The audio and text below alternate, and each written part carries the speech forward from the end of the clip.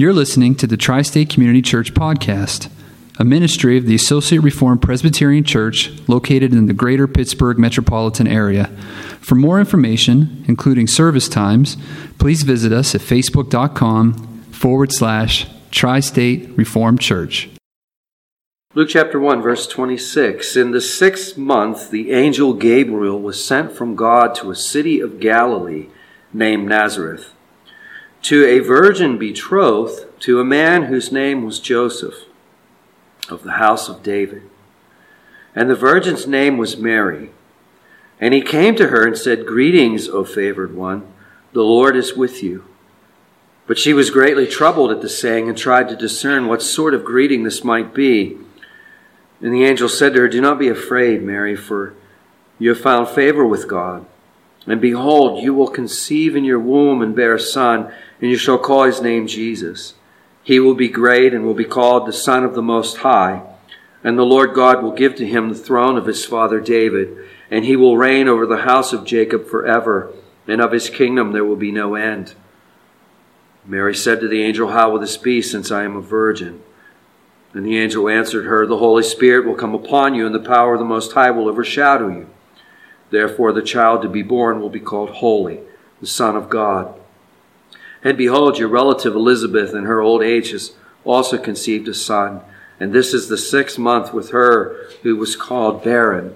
For nothing will be impossible with God." And Mary said, "Behold, I am the servant of the Lord. Let it be to me according to your word." And the angel departed from her. Heavenly Father, Lord, we pray for your grace afresh this morning as we turn to a well-known passage of Scripture, and undoubtedly is well known to many of us. Maybe it is brand new to some of us, Father.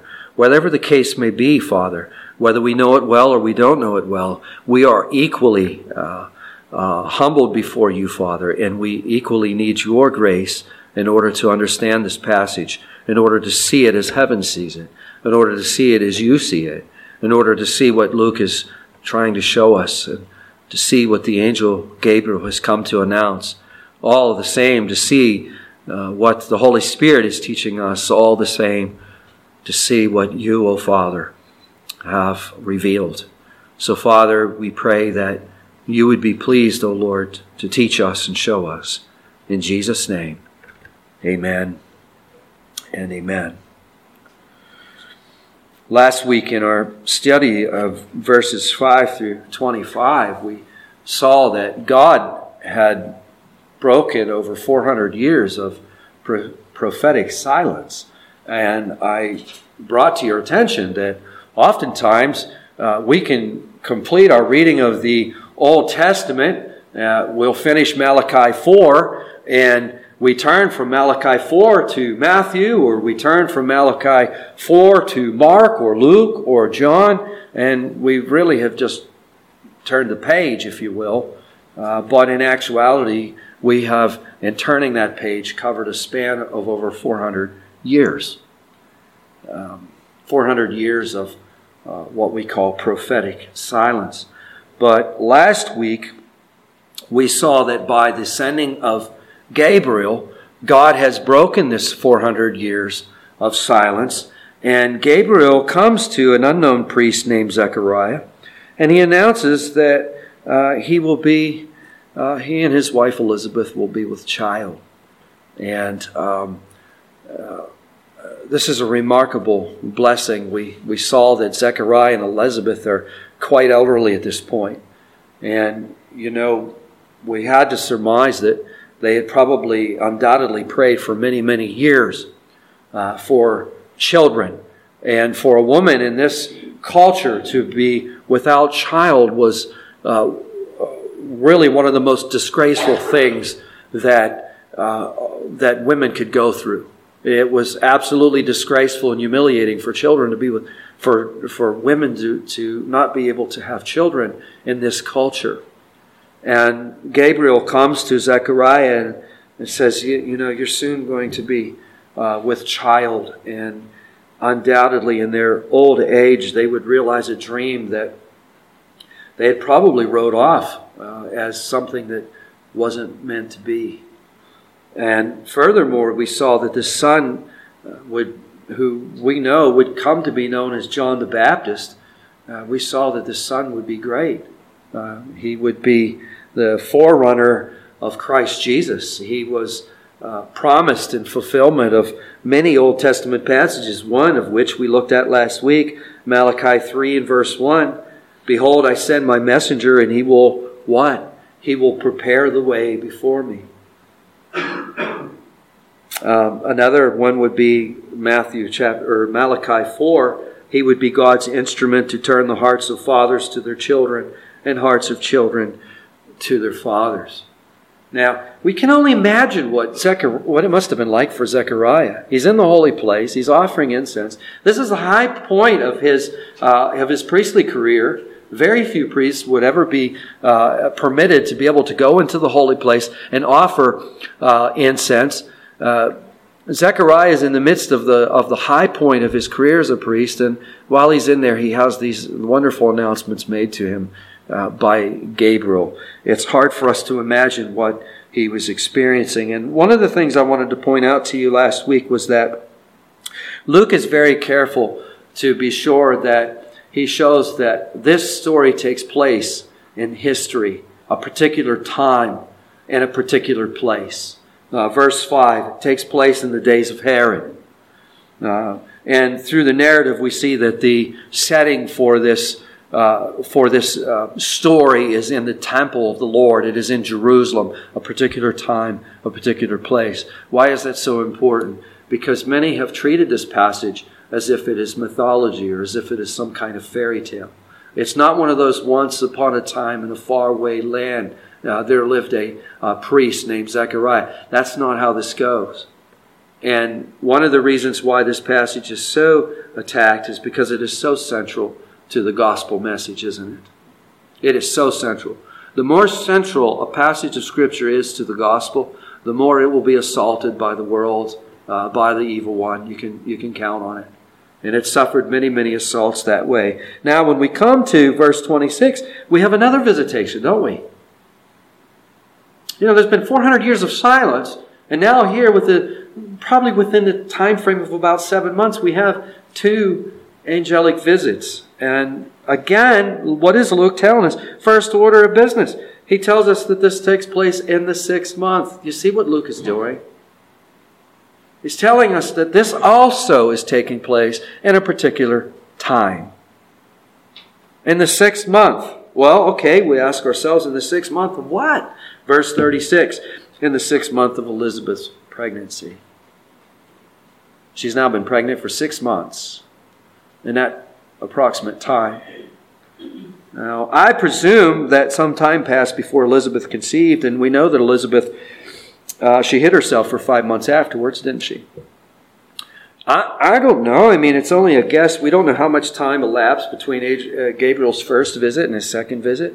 Perhaps it was 7 months. I don't know. I presume it took a little bit of time for Elizabeth to conceive after the announcement was made to Zechariah. It's not that important, but we could say probably, we know at least a minimum of 6 months has transpired, and that is the particular time. We also see in verse 26 that it's a particular place. Notice Gabriel was sent from God to a city of Galilee named what? Named Nazareth. A city of Galilee named Nazareth. Now, in the eyes of the world, is Nazareth a great place? I mean, it's like, you know, does AAA have like a special on a tour to Nazareth? You know, would anybody be getting their loved ones for Christmas, you know, a vacation stay for 2 in Nazareth? No. And how do we know this? Well, we know this from John's Gospel, for starters. I mean, Philip has discovered Jesus, right? And he goes and he tells Nathanael, in John chapter 1, we have this story recorded for us. He goes to Nathanael and he says, quote, "We have found him of whom Moses and the law and also the prophets wrote, Jesus of Nazareth, son of Joseph." He's all excited, you know. He's all excited. And Nathanael skeptically responds in these famous words, verse 46, "Can anything good come out of Nazareth?" Can anything good come out of Nazareth? This sentiment undoubtedly expressed the common attitude towards Nazareth. And we really have an important lesson already. We could make application of this already. In the eyes of the world, this is a despised place. But is that the way heaven sees it?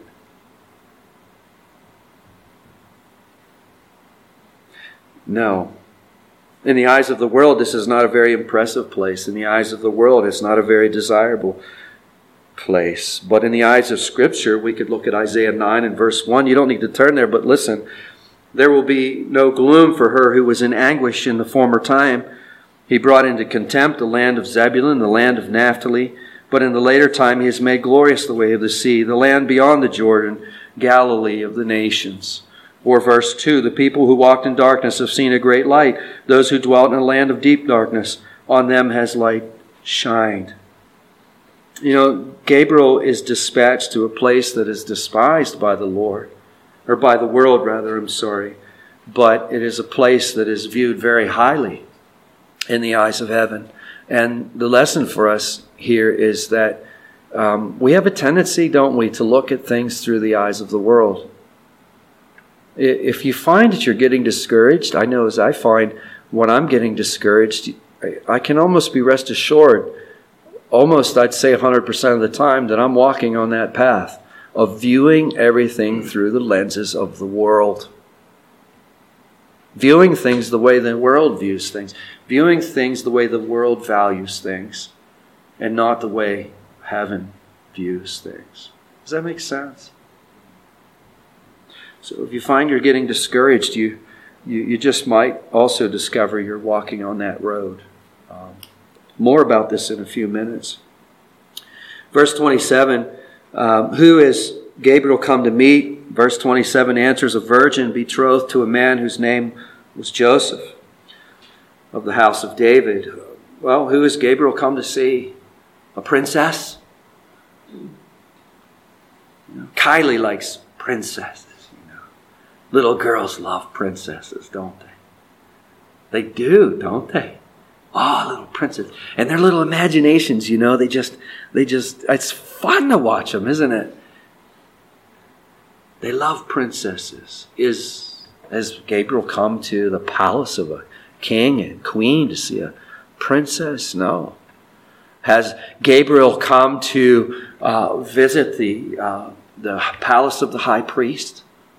Maybe to pay a visit to his daughter or to pay a visit to his wife? No.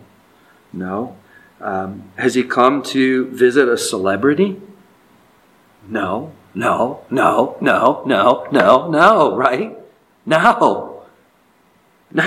In fact, he's been dispatched to what could possibly be the opposite, to an obscure peasant girl who's probably at this point in time not much older than 15 years old. She could have been as young as 13. We're not really sure. She's betrothed. We know from the text that she's betrothed to a man named Joseph, but the word betrothed is really foreign to us. How many of you used the word betrothed in the last week more than one time?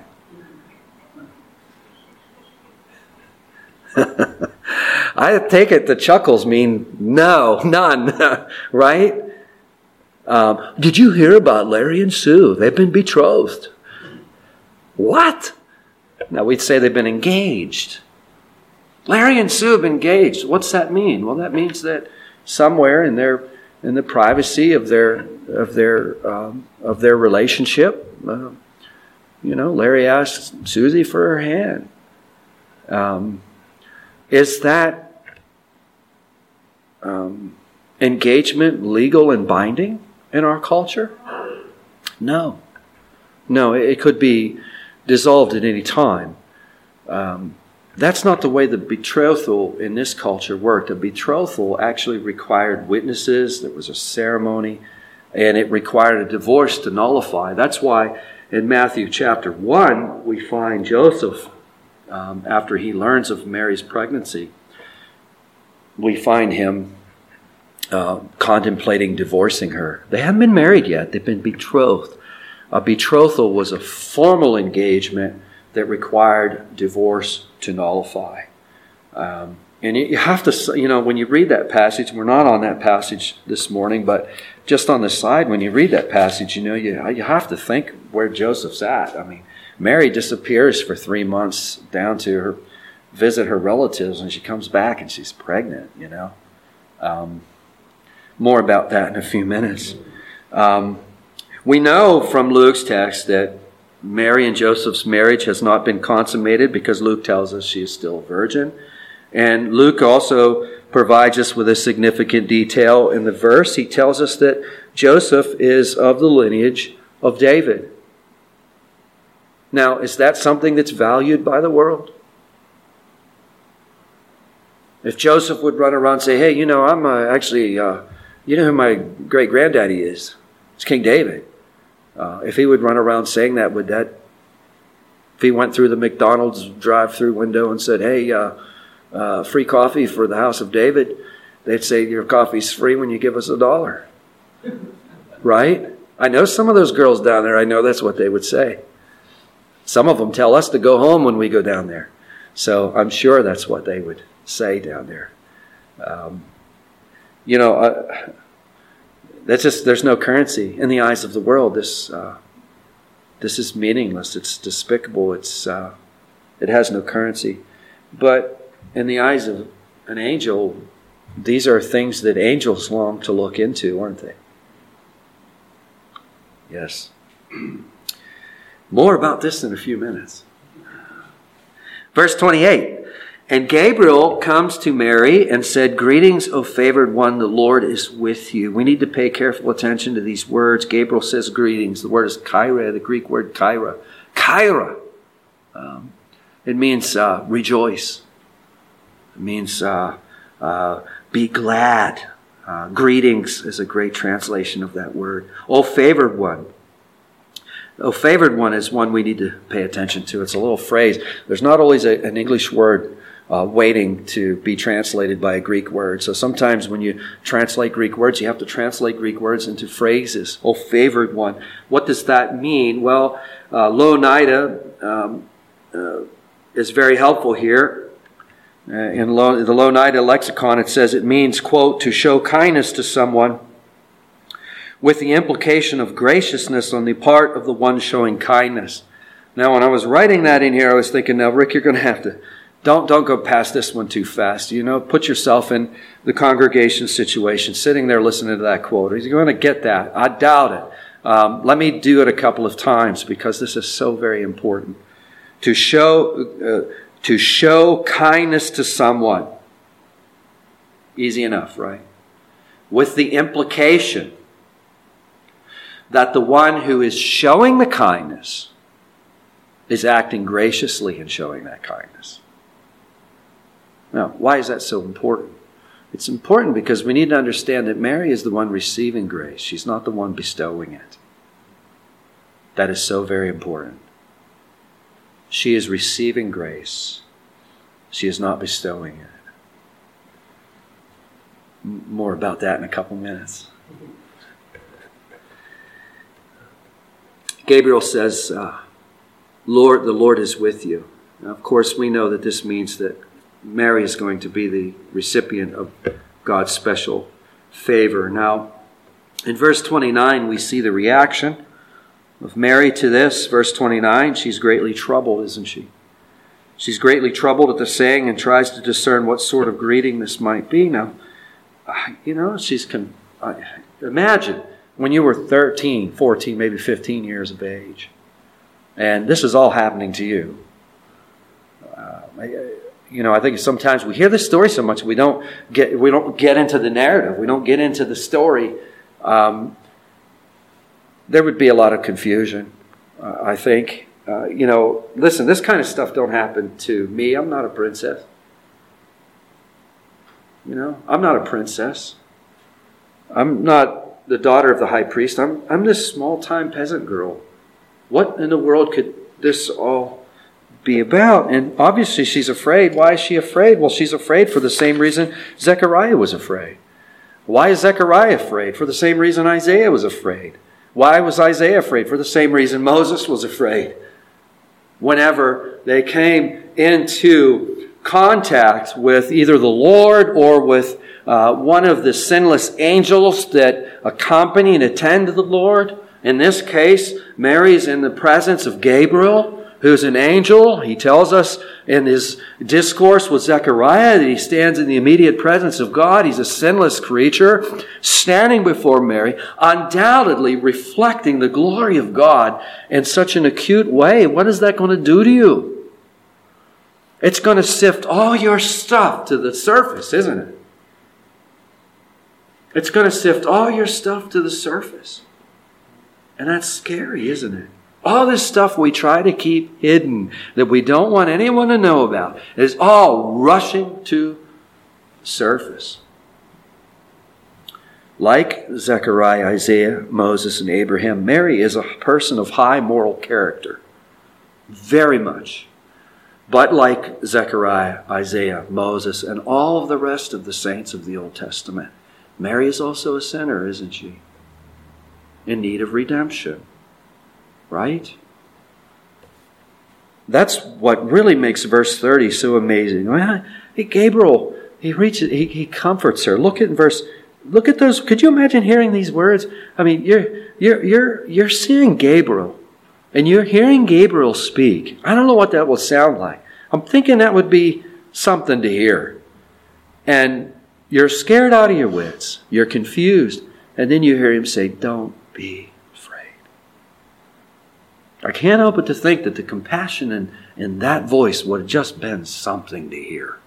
Don't be afraid, for you have found favor with God. Isn't that a beautiful verse?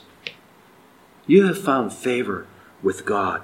I mean, it expresses God's love. It expresses His grace. Sometimes we hear God's grace is explained as, unmerited favor. That warms us up for what grace is, but that's not exactly. Listen, if you're in a theological seminary, don't put that down as your answer. That won't get you the full score, because it gets you started. It is God's favor, unmerited favor. But what we fail to see sometimes is it is God's favor towards those, not just those who haven't earned the favor. It's God's favor towards those who actually deserve the complete opposite. It's when God reaches down and pulls, when God comes to us in grace, He's coming to a group of people that deserve the exact opposite. We deserve judgment. And until we understand that, we don't get grace. We can say, well, grace is God's unmerited favor. We can say that all day long. But that's just not enough. Grace is when we receive God's favor, when all along we've been jumping up and down, rebelling against Him in all kind of ways. We're receiving the exact opposite of what we should be receiving. That's grace. That's grace. Without the Holy Spirit, we'll rail against this. Gabriel continues in verse 31. He says, "Behold, you will conceive in your womb and bear a son, and you shall call his name Jesus." Again, imagine the passion in Gabriel's voice. Some of you have told me, I like to listen to such and such because they're so passionate about what they speak about, And that's true, isn't it? When if I was preaching like this and I was just saying, okay, let's everybody turn to verse 32. And what's in verse 30? That's terrible, isn't it? I mean, are you passionate about what you're speaking about or not? Incidentally, he's in really bad shape right now, but a person who I have learned so much from is Dr. R.C. Sproul, and I know many of you have learned. He's currently in ICU down in, I think in Sanford, Florida, not doing so good. But the passion in his preaching, the passion that's in it. If men are capable of that kind of passion, what do you think Mary is experiencing? Do you think Gabriel is passionate about this message? Oh my goodness. Oh my goodness. And imagine the adoration. And I think probably the the best part of it is imagine the awe as he utters the name that is above all names. Imagine the awe as he says, you will bear a son and you will call him Jesus. That's Jesus. The way he would say that name. Verse 32, he will be great and will be called the Son of the Most High. And the Lord will give to him the throne of his father David. Verse 33, he will reign over the house of Jacob forever, and of his kingdom there will be no end. How's Mary respond to that? Verse 34, Mary says to Gabriel, how will this be since I'm a virgin? You know, people in Mary's day understood something that we understand today. Okay, some of you are smiling. Ladies don't become pregnant by themselves. Mary is like, she understands this, and it's clear. It's, first of all, let's get this out of the way. It's clear she's not acting in unbelief the way Zechariah did, is she? Zechariah says to Gabriel, how can I know this word? How can I know this will come to be? How can I know that this will happen? And of course he's rebuked. He's rendered silent, isn't he? But Mary's not asking that. Mary's asking, like, how's this going to work? I mean, how's this going to work? How can I become pregnant when I've never known a man? This is not unbelief. She just really wants to know how this is going to work. I have a line here. It says, ladies, my guess is you get this one. Again, we can think of this. Is this going to be an easy walk for Mary? There's no way. Imagine, put yourself in Mary. You're 14 years old. You're 15 years old. You're being told that you're going to conceive and have a child. How's Aunt Martha going to take this news? Is she going to believe you? No, she's not going to believe you. She's not going to believe you. I mean, no one's going to believe you. And the more passionate you are about maintaining this, the more they're going to start to think you've just believed your lie so long that it's made you crazy. I think we forget about that. They're going to think she's crazy. But look at the grace that Gabriel, look at verse 35. Gabriel answers Mary. He says, you know, the Holy Spirit will come upon you and the power of the Most High will overshadow you. Therefore, the child to be born will be called Holy, the Son of God. What a mysterious answer is that, huh? But how could it not be mysterious? How could it not be mysterious? It has to be a mysterious answer. You know, the Scriptures invite us to go a little further. There's a third principle of interpretation that I've never introduced that I want to start introducing to you. And it's called parallelism. How many have heard of parallelism? It's very common in Scripture. I'm going to show you. There's a case of it right here. Look at verse 35. The Holy Spirit, see that? Will come upon you. In your mind, put up a table. Right? Draw a line straight down in your mind and draw 2 lines across. On the left, top, Holy Spirit. Okay? On the right top will come upon you. The Holy Spirit will come upon you. Got that? Now on the next line, power of the Most High. Bottom left. Okay? Right, bottom right, will overshadow you. See the parallelism? The Holy Spirit, power of the Most High are in parallel with each other. Will come upon you and overshadow you. Parallel. Now, what's so significant about that? Well, what's significant about that is the Holy Spirit, okay, the parallelism here, the Holy Spirit will be bringing the power of the Most High. He will come upon Mary. He will overshadow her. And if we think back to the beginning of our reading of the Bible, maybe to chapter 1 of Genesis and verse 2, we might think of that, of what's going on in that verse. I'll read it for you. There, the earth was without form and void, and darkness was over the face of the deep, and the Spirit of God was what? Hovering over the face of the deep. What is he doing there? God is saying, let there be. And the Holy Spirit is hovering over with his creative power. Very much creating the things that the Father decrees to be created. The whole Trinity is involved in creation, isn't it?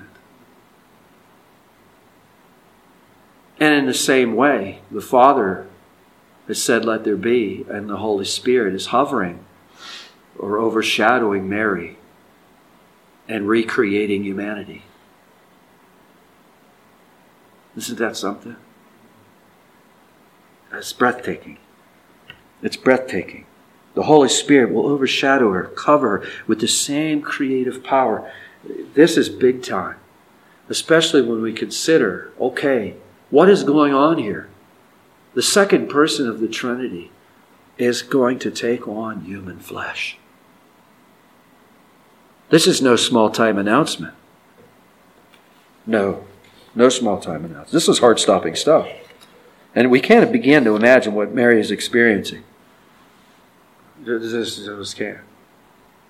Gabriel comforts Mary with some encouragement. Verse 36. Listen to this beautiful encouragement. He says, behold, your relative Elizabeth in her old age is also conceived. You remember Elizabeth? They've been trying to have kids forever. She's conceived. And this is the 6th month of her pregnancy.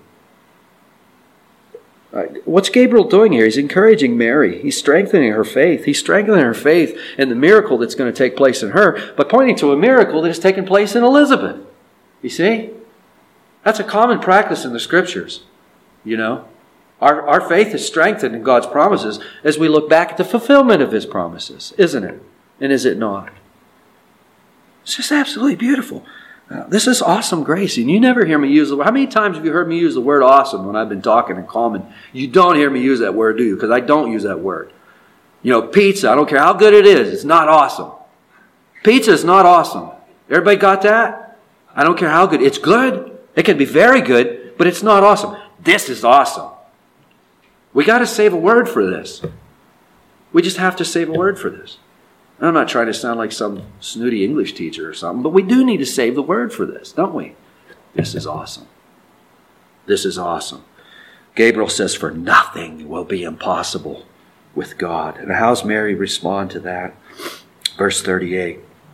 Behold, I am the servant of the Lord. Let it be to me according to your word. Mary believes, doesn't she? Let it be to me according to your word. Okay.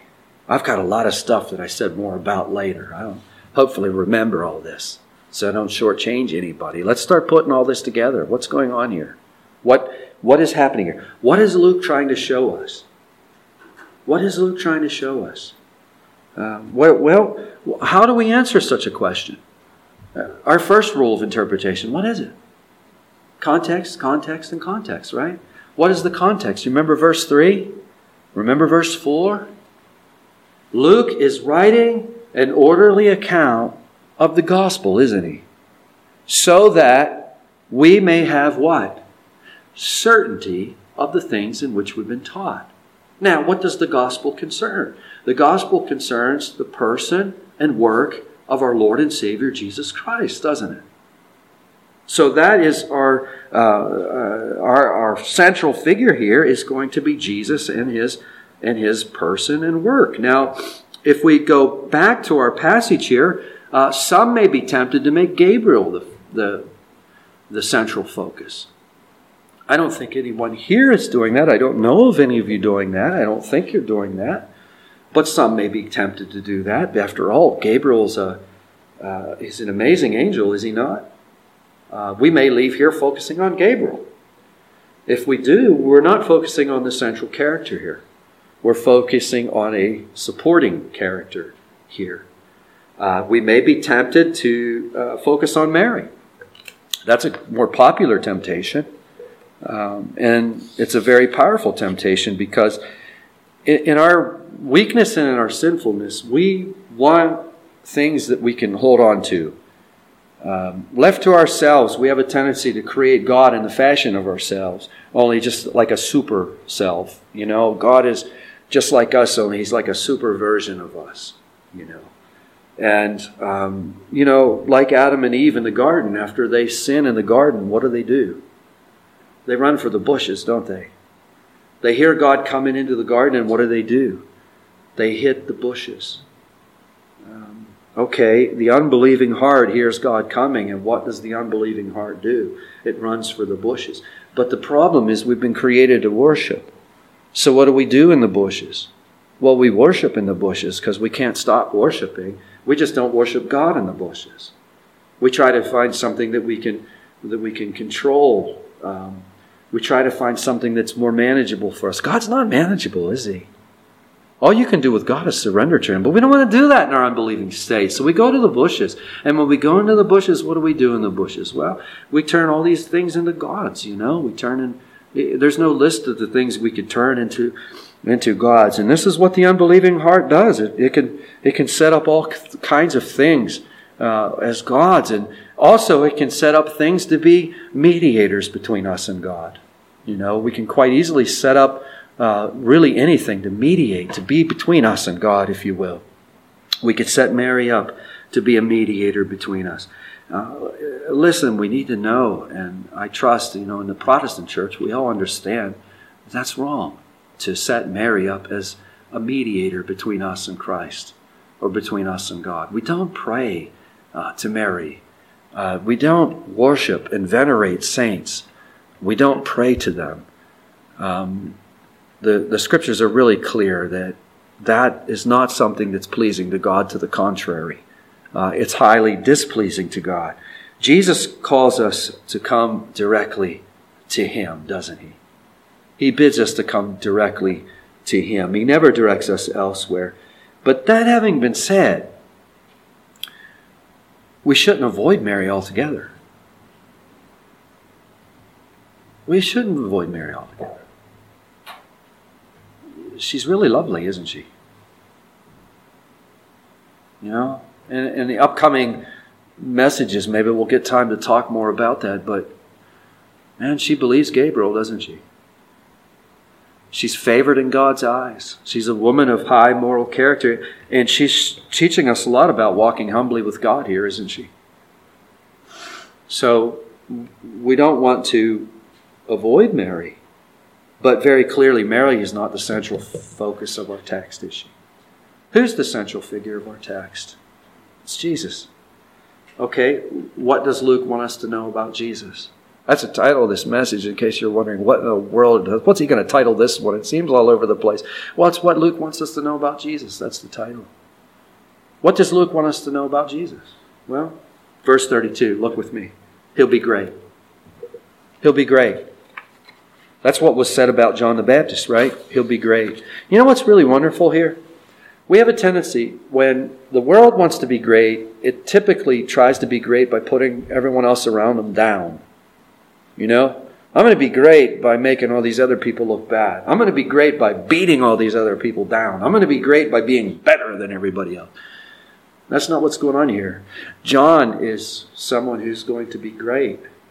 Gabriel announces that John will be great. He's going to be great as a front runner. He's the front runner. He's the one that comes before the Lord.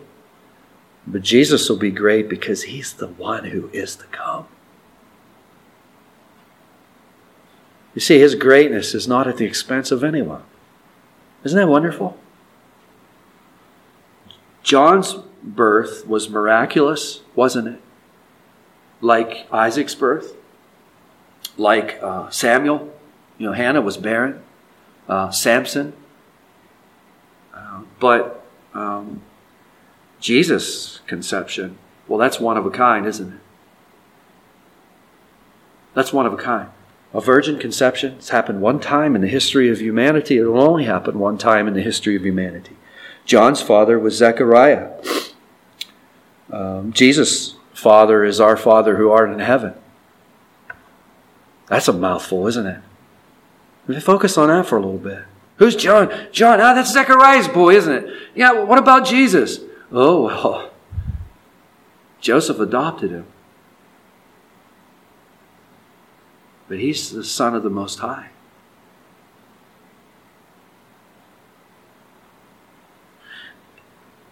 John inherited original sin from Zechariah, right?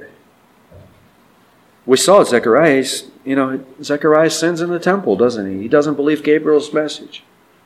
John inherited original sin from his biological father, but Jesus has no biological father to inherit original sin from, does he? He's sinless. John needs redeemed. Jesus is the Redeemer. And lastly, John will be filled with the Holy Spirit from the womb. Jesus will be conceived by the Holy Spirit, huh? You see the difference in that? We learned from last week's text, that John will be filled with the Holy Spirit from the womb.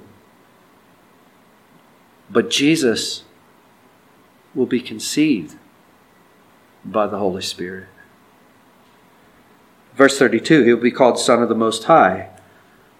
John will serve the Most High. Look ahead with me to verse 76. Take a look ahead to verse 76. You see, John is going to be called what? A prophet of the Most High. John will be a prophet of the Most High. Jesus is the Son of the Most High. Verse 32, the Lord God will give to Jesus the throne of his father David. And this is in fulfillment to the promise God made to David. And we read about it. You can read about it in 2 Samuel 7 this afternoon. We read about it in Psalm 132. Verse 33, he will reign over the house of Jacob forever, and of his kingdom there will be no end. Jesus is not any king, is he? He's an eternal king. He's an eternal king. Despised by the world. Despised by the world. Why don't people run to Jesus? Why isn't the church full on Sunday morning? It's because Jesus is despised by the world. It's that simple. Don't make it more complicated than it is. People don't like Jesus. That's why. Somebody say, well, it's not I don't like Jesus. Well, what's the indifference all about then? Are we indifferent to people that we like? No. He's despised. You see, the lenses that I've been talking about, I said more about later. We've got to be careful we don't view things the way the world views things, or we're going to miss the real things, aren't we? Jesus is despised by the world. That's why there's all these empty seats in the church today. This is what Luke wants us to know about Jesus, which is the same thing as saying this is what Gabriel wants us to know about Jesus, which is the same thing as saying this is what the Holy Spirit wants us to know about Jesus, which is the same thing as saying this is what the Father wants us to know about Jesus. Did you get all that? Does it make sense? Is it wonderful? Heavenly Father, we thank you, Lord. We thank you, Father, that you have loved us so very much that you would give us such a great word. Such an encouraging word. You would give us the eternal Word who became flesh and dwelt among us. And Father, we see His glory. We see His glory in this text, and we see that He is great in every way. But Father, you've revealed His greatness by not taking any greatness away from anything or anyone. Father, it is truly wonderful when we drink from the pages of your holy word. Father, we pray that you will press these things upon our hearts, Lord. In Jesus' name, amen.